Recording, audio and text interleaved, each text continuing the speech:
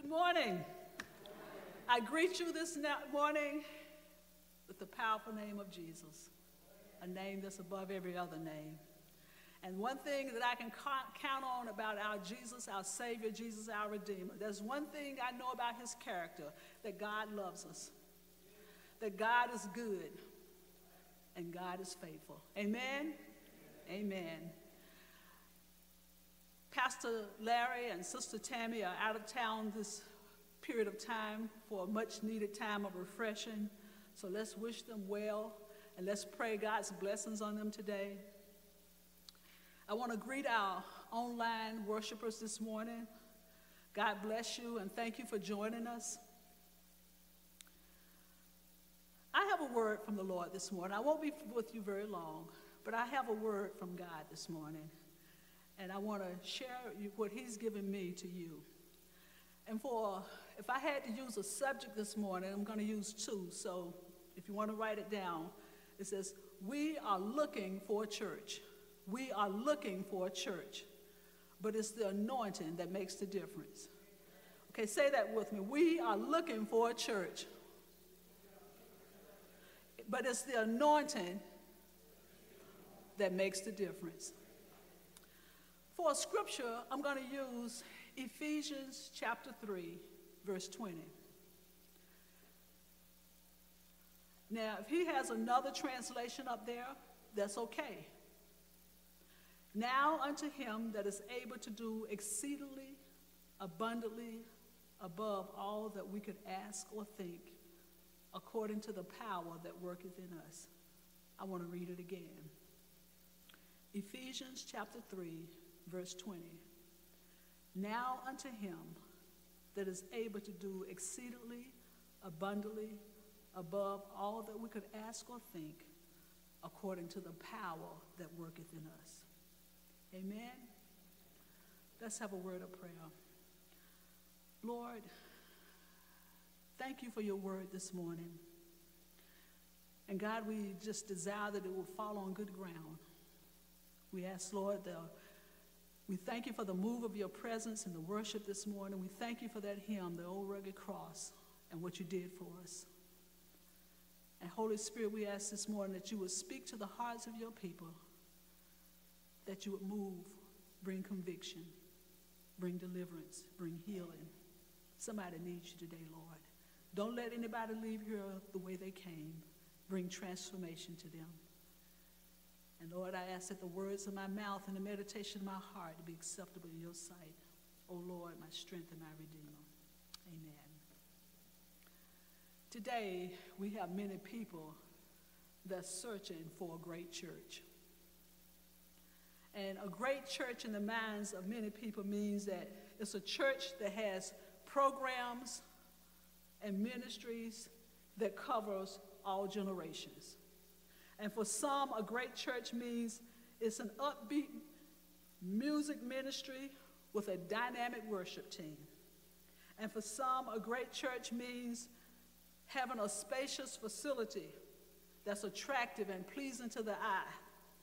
And for many, a great church means having a dynamic preacher that can preach a good message, and the congregation of the people are outgoing, they're warm and they're friendly. And to some, a great church means that they have a coffee or cafe area where they gather and fellowship and over warm drinks. And if you're like me, you're looking for some of those things in a church. But did you know this morning that God is seeking his great church? The eyes of the Lord run to and fro throughout the whole earth, looking for his great church. But see, the great church that he's looking for is not one that necessarily has a coffee or cafe or state-of-the-art facilities or enormous worship team with a full-scale choir and orchestra or a ton of programs or even a world-renowned preacher. The great church comes not by the works or doing of man, but is brought by the Holy Spirit. It's not a building that God works through. It's people. It's people that God works through. We are that church. There are many beautiful buildings standing throughout the land, and they are absolutely void of the presence of the living God. A congregation that doesn't have the spirit and the presence of the God in its midst, that church is lifeless, that church is powerless, that church is without strength and unable to stand against the attacks of the ungodly influences. It becomes an empty organization that cannot impact people's lives for eternity. As we look at the world today, as we look at the Christian world today, we got a whole lot of Christian teaching, and we got a whole lot of Christian singing, and yet we still have a world that's in bondage. See, we're succumbing to the world's pressure of what we think, of what the world thinks the church should look like. The church has become so concerned with being seeker-friendly that the gospel is being diluted. The enemy urges us to preach a gospel that's reasonable, but it's not powerful. The enemy urges us to preach a gospel that's exciting, but it has no authority. The world will encourage us as a church to preach a gospel that's flattering, but it's not confrontive. A gospel that makes people feel good, but it doesn't turn that inner man inside out. When the church preaches those types of messages, people can remain in bondages for years. And I want to say to you this morning, if you're looking for a seeker-friendly church, that's okay. If you're looking for a church to be talented, that's okay. But the great church that God is looking for, he's looking for a fire-baptized, devil-stomping, yoke-destroying, church-witnessing church. That's what God is looking for. That's the church he's looking for. God is looking for a church that will speak his name with boldness. A church that will preach and minister the name of Jesus even when it's not popular. He's seeking out servants that will not only preach his name, but they're going to live his name. They're not living a double life. He's looking for a church that would tell a broken world that Jesus Christ is the answer, that Jesus is the Redeemer, that he is the world. He can change the world. There's power in that name. There's anointing in that name. People want to be set free, and it's the name of Jesus that will set people free. The scripture says that Jesus came to give life abundantly, more abundantly. And people are looking for abundant life, but they're seeking their joy and their peace from a broken world system. Say amen. Amen. Only Jesus can give us abundant life. We are the church. God has given us the message of hope. God has anointed us. He has equipped us to do the works, to resist the devil, to know the truth. The Bible says that thy word is truth. So he's called us to preach the word, to be able to stand, to have fellowship with God. We are anointed. We are the empowered church. God has called us to be the church. And perhaps this morning you're thinking, I keep hearing about this anointing. And it's been said that the anointing breaks the yokes. So this morning, I'm going to ask you the question that many people want to ask. What is the anointing? And how does he work?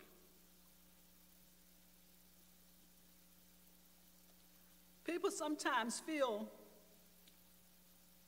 that it's the goose pimples that come on their body. But that's just a response of God's experience that you're experiencing, that you're just experiencing God's presence. According to the word of God, every person that's born again and filled with the Spirit, God's anointing is in your life. The anointing is the presence of the Lord. It is his power that comes on our lives. In fact, the very word anointing means to rub. The shepherds would put oil and sulfur on the sheep, and they would rub it on them as a repellent to keep the bugs away. The anointing in our lives keeps the bugs away. It keeps the demons away. So Almighty God anoints us. He rubs his nature in us. He rubs his presence on us, and he sets us apart to do a work for him. The anointing speaks of the indwelling presence of the Holy Spirit designed to do a work in your life. Now, I'm going to take this a step further. We believe in the Trinity: God the Father, God the Son, and God the what?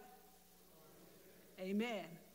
The Holy Spirit works on behalf of the Godhead to help us. So this morning, I want to demonstrate to you how the Holy Spirit works in our lives. And just as God is three in one, he created us in the same manner. The scripture says in 1 Thessalonians chapter 5, verse 23, it says, "And the God of peace himself sanctify you wholly, and may your spirit and soul and body be preserved, complete, without blame, at the coming of the Lord Jesus Christ." Now, just looking at that scripture, we are three-dimension too. We have a spirit, a soul, and a body. So I'm going to use these ladies over here. They're going to help me this morning to explain this message to you. Madison, I want you to come up, and I want you to stand right here.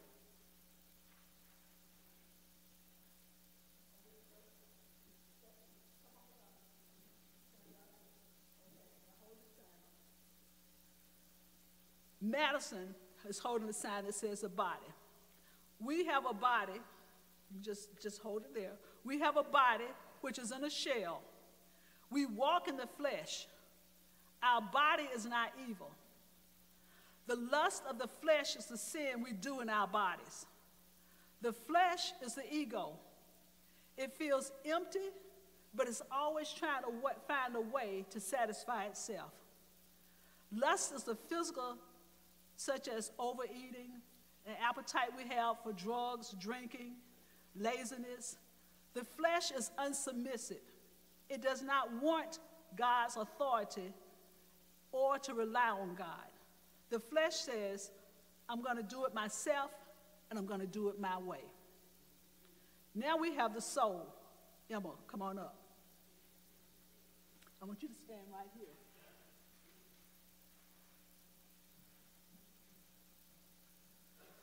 The soul is composed of three parts: the mind, our emotions, and our will. Our soul has the ability to understand hate, love. It makes choices. It grieves.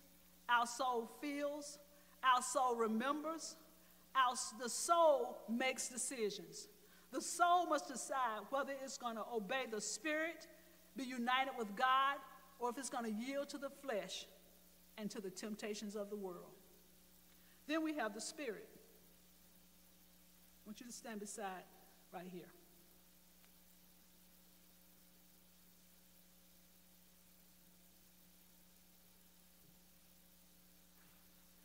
Our spirit is what makes contact with God. A person's spirit is a higher faculty that only comes alive when a person becomes a Christian. If Christ is in you, although you have a body, your body is alive, but it's dead to sin. Your spirit is alive because of righteousness. The Spirit is a part of us.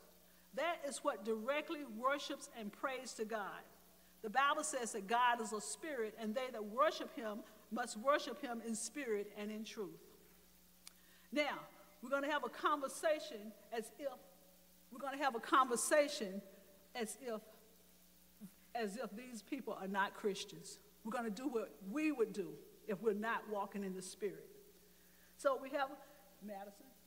When I say talk to the soul, I want you just to look at her, okay? All right. So medicine is the flesh. The flesh says to the soul, I'm going to cuss that man out. The soul, turn to the spirit and says, we're going to cuss that man out. The spirit is not under subjection of the Holy Spirit, so what does the flesh do? It operates just like it says it's going to do. We're going to cuss the man out. God looks upon the flesh as utterly corrupt. And although God has great power, he cannot transform the flesh unless we are born again and regenerated through the power of the Holy Spirit. God knows the actual condition of the flesh, and he says it's unchangeable. We cannot repair ourselves. So being that God recognizes the impossibility of the flesh to change, to improve, or better, God does not alter man's flesh. Instead, he gives man a new life in order to help put his flesh to death. And the way he puts the flesh to death is through salvation. So now we're going to have Ann to come up. I want you to stand beside Teresa. Now, we have the Holy Spirit. And the Holy Spirit says that we've been born again. And that's when God starts to have conversations with the Spirit. Because now you're a born-again Christian. Now, the flesh says to the soul, I'm going to cuss that man out. The soul says to the Spirit, I'm going to cuss that man out. That's what we plan to do. The Spirit looks at the Holy Spirit, and they have conversation. And the Holy Spirit goes back and tells the soul, no, you're not going to cuss that man out. And the Spirit tells the soul, no, you're not going to cuss that man out. And the soul tells the flesh, get back, sit down, and keep your mouth closed.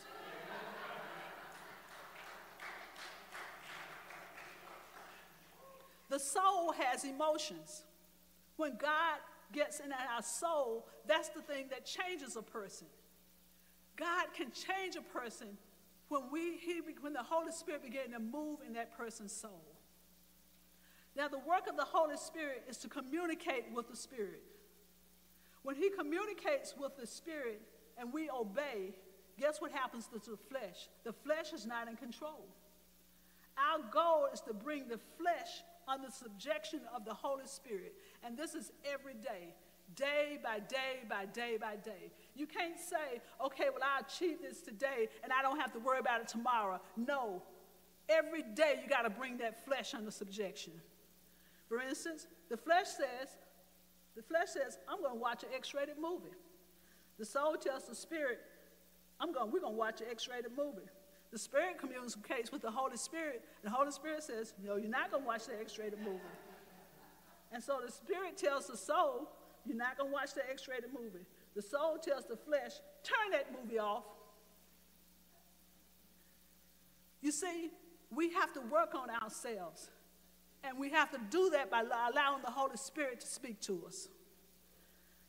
You got to understand something. Every last one of us, we are responsible for keeping and increasing our anointing. And how do we do that?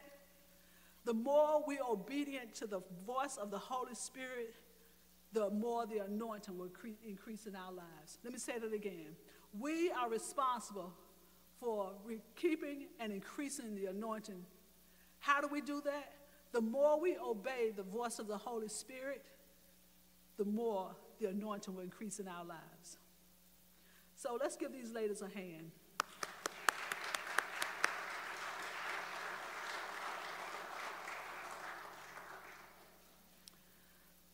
This week, I want you to, would you put this scripture up, Alex? Not this verse, just what I'm telling you. Can you write Romans 8, 1 through 17? I don't want the verse, the whole verse, this is what I want you to read this week. Romans chapter 8, verses 1 through 17. This will help you understand what we just talked about. Romans 8, verses 1 through 17. It's okay if you don't get it up whenever you can. Thank you for your help. I really appreciate it. I want to continue by saying, many times as Christians, we don't know anything about the anointing and how it destroys yokes in people's lives. You see, I grew up in a Baptist church, and I learned the Bible stories and what salvation is all about. In fact, I became a Christian. And when I got saved, the pastor of the church was very wise. He took my excitement and he channeled it in an evangelism class. And the class was Bill Bright. It was designed, he had the 4 Spiritual Laws booklet. So when the class was over, they gave us these booklets and told us to go out and witness to people. I lived in a community of about 200 families, and I knew many of the people in the community, so I made that my mission field. So I get up in the morning, I'd walk around, and I would ask the Lord, okay, who do you want me to talk to today? And this particular day, I went to a house of a family that was 3 houses from where I lived. I got to the door, I knocked on it. The man comes to the door. Now, he's not a stranger to me, and I knew him, and I knew his entire family. He opens the door, and he says, "What do you want?" And I said to him, "I want to talk to you about Jesus." While I'm standing there talking with him, the Lord does something. He opens my eyes, and I'm able to see this vile, ugly spirit on this man. The spirit was so ugly that it frightened me. I was so scared that, I'll be honest with you, I wanted to run. But I stayed. We're standing in the door of his house, and I'm talking to him about the 4 Spiritual Laws booklet. And in this booklet, it has 2 circles. You can't see it, but in this booklet, it has 2 circles. One circle has an S, and one circle has a cross. And so in talking to him, I said, okay, which circle, because that's what I asked him, but which circle best represents your life right now? And he points to the one with the S, because S means self is on the throne. So I asked him, which circle would you like to represent your life? And he paused. And he says, I can't get out of it. He says, I want to stop drinking, but I can't. You see, his spirit was crying out for help. His spirit man wanted help. He wanted to be free. But his flesh had him in captivity, because his flesh was making decisions. How is it this morning? How is it that the flesh can control? The way it happens is because when we participate and continue to practice sin, and we continue to practice sin over and over again, and we do it because it's enjoyable, we do it because it gives us a high, we do it because it makes us feel good, and before you know it, the sin is dictating our life. And that becomes our way of life. We begin to think, that's who we are. That's who I am. This is where I've always been. But it isn't. And a day of reckoning will come. The Bible says, be sure that your sins will find you out. But the Bible also says that the pleasures of sin is only for a season. Then it is over, leaving us bitter, leaving us broken, and eventually it's going to destroy us. You got to remember that we have a devil, and he's like a roaring lion seeking whom he can devour. The Bible says that the thief comes but to steal, kill, and to do what? Destroy. When sin is dictating our life, that person needs deliverance. The yoke, when I say yoke, I'm talking about strongholds. The strongholds need to be broken. Sin can be a generational yoke, but it can still be broken. And it's the anointing that makes us victorious. It's the anointing that makes us more than conquerors. It's the anointing that breaks the yoke over my life, and breaks the yokes over your life, and breaks the yokes over lives of people who need to be delivered. We have many people that come and they come and worship. They come to a building to worship. But the sad part about it, they come, but they return home just the way they came. They never feel any difference. They never allow the Holy Spirit to speak to them. You see, we got to remember, it's not the programs or the fanfare that we see in the church. Those things can either attract us or distract us. We must understand that we are the church, that God is looking for us. It is the Lord's power that comes in our lives. We are the church that the Lord is coming back for. The Bible says that I'm coming for a church without a spot or wrinkle. We are that church. He is looking for us. If you're looking for a church this morning, get a mirror and put it in your face, because we are that church. We're the church that God has empowered. We're the church that he has poured his anointing out on. We're the church that he's returning for.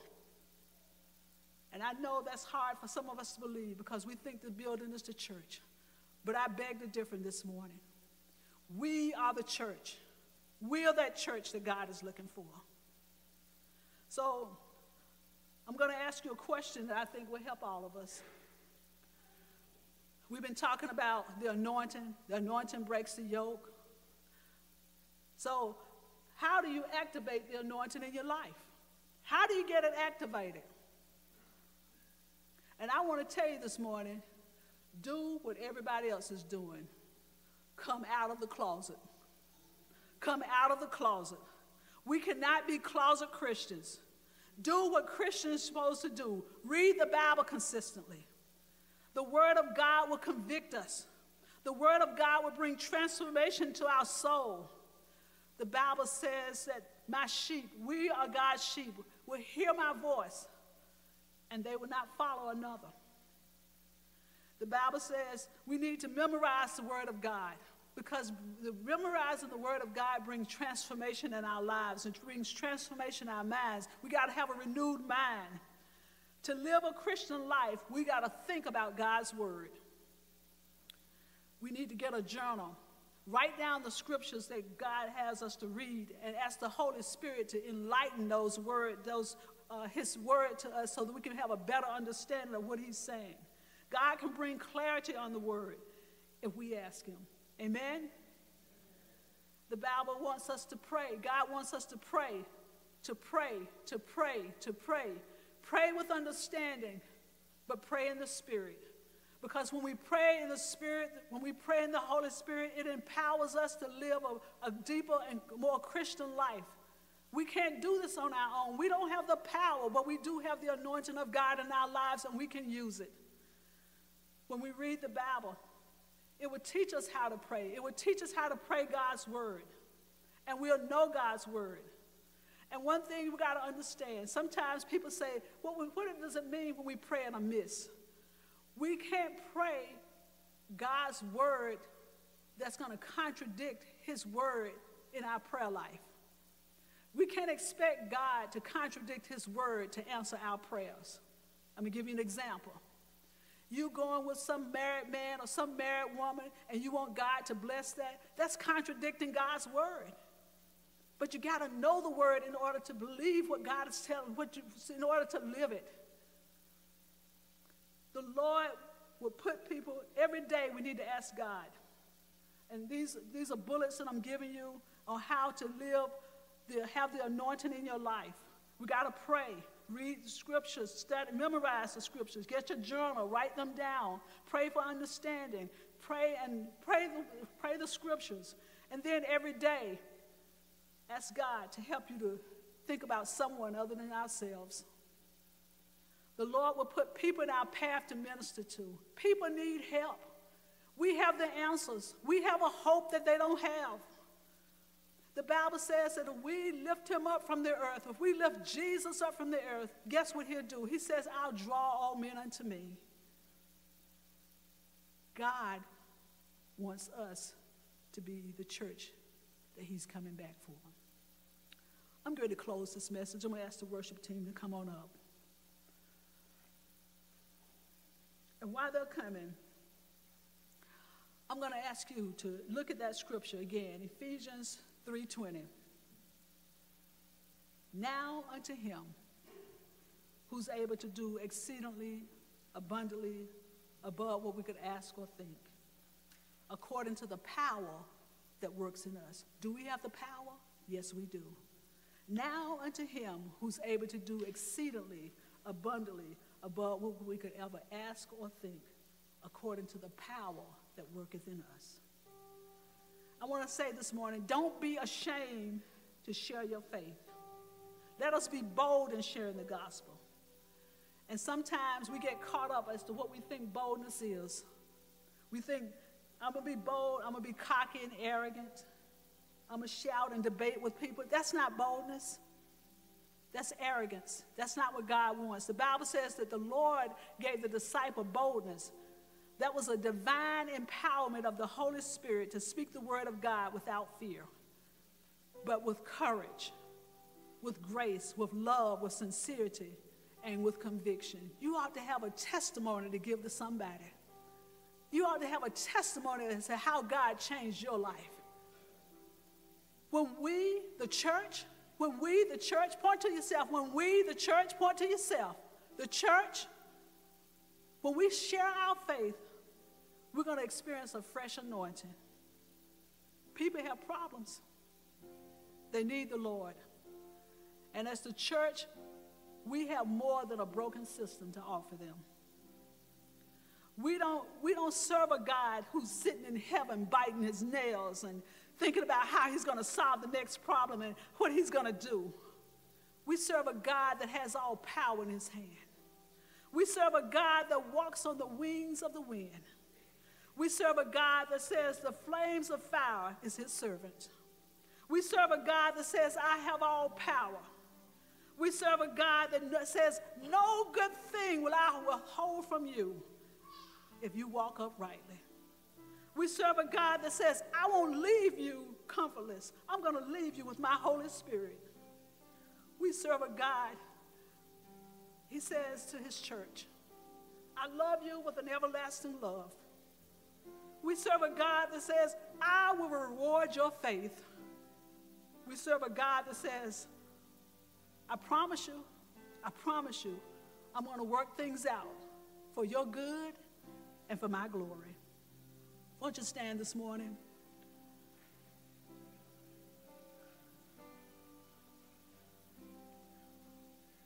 I'm going to pray, and then I'm going to ask Pastor Dan to come up.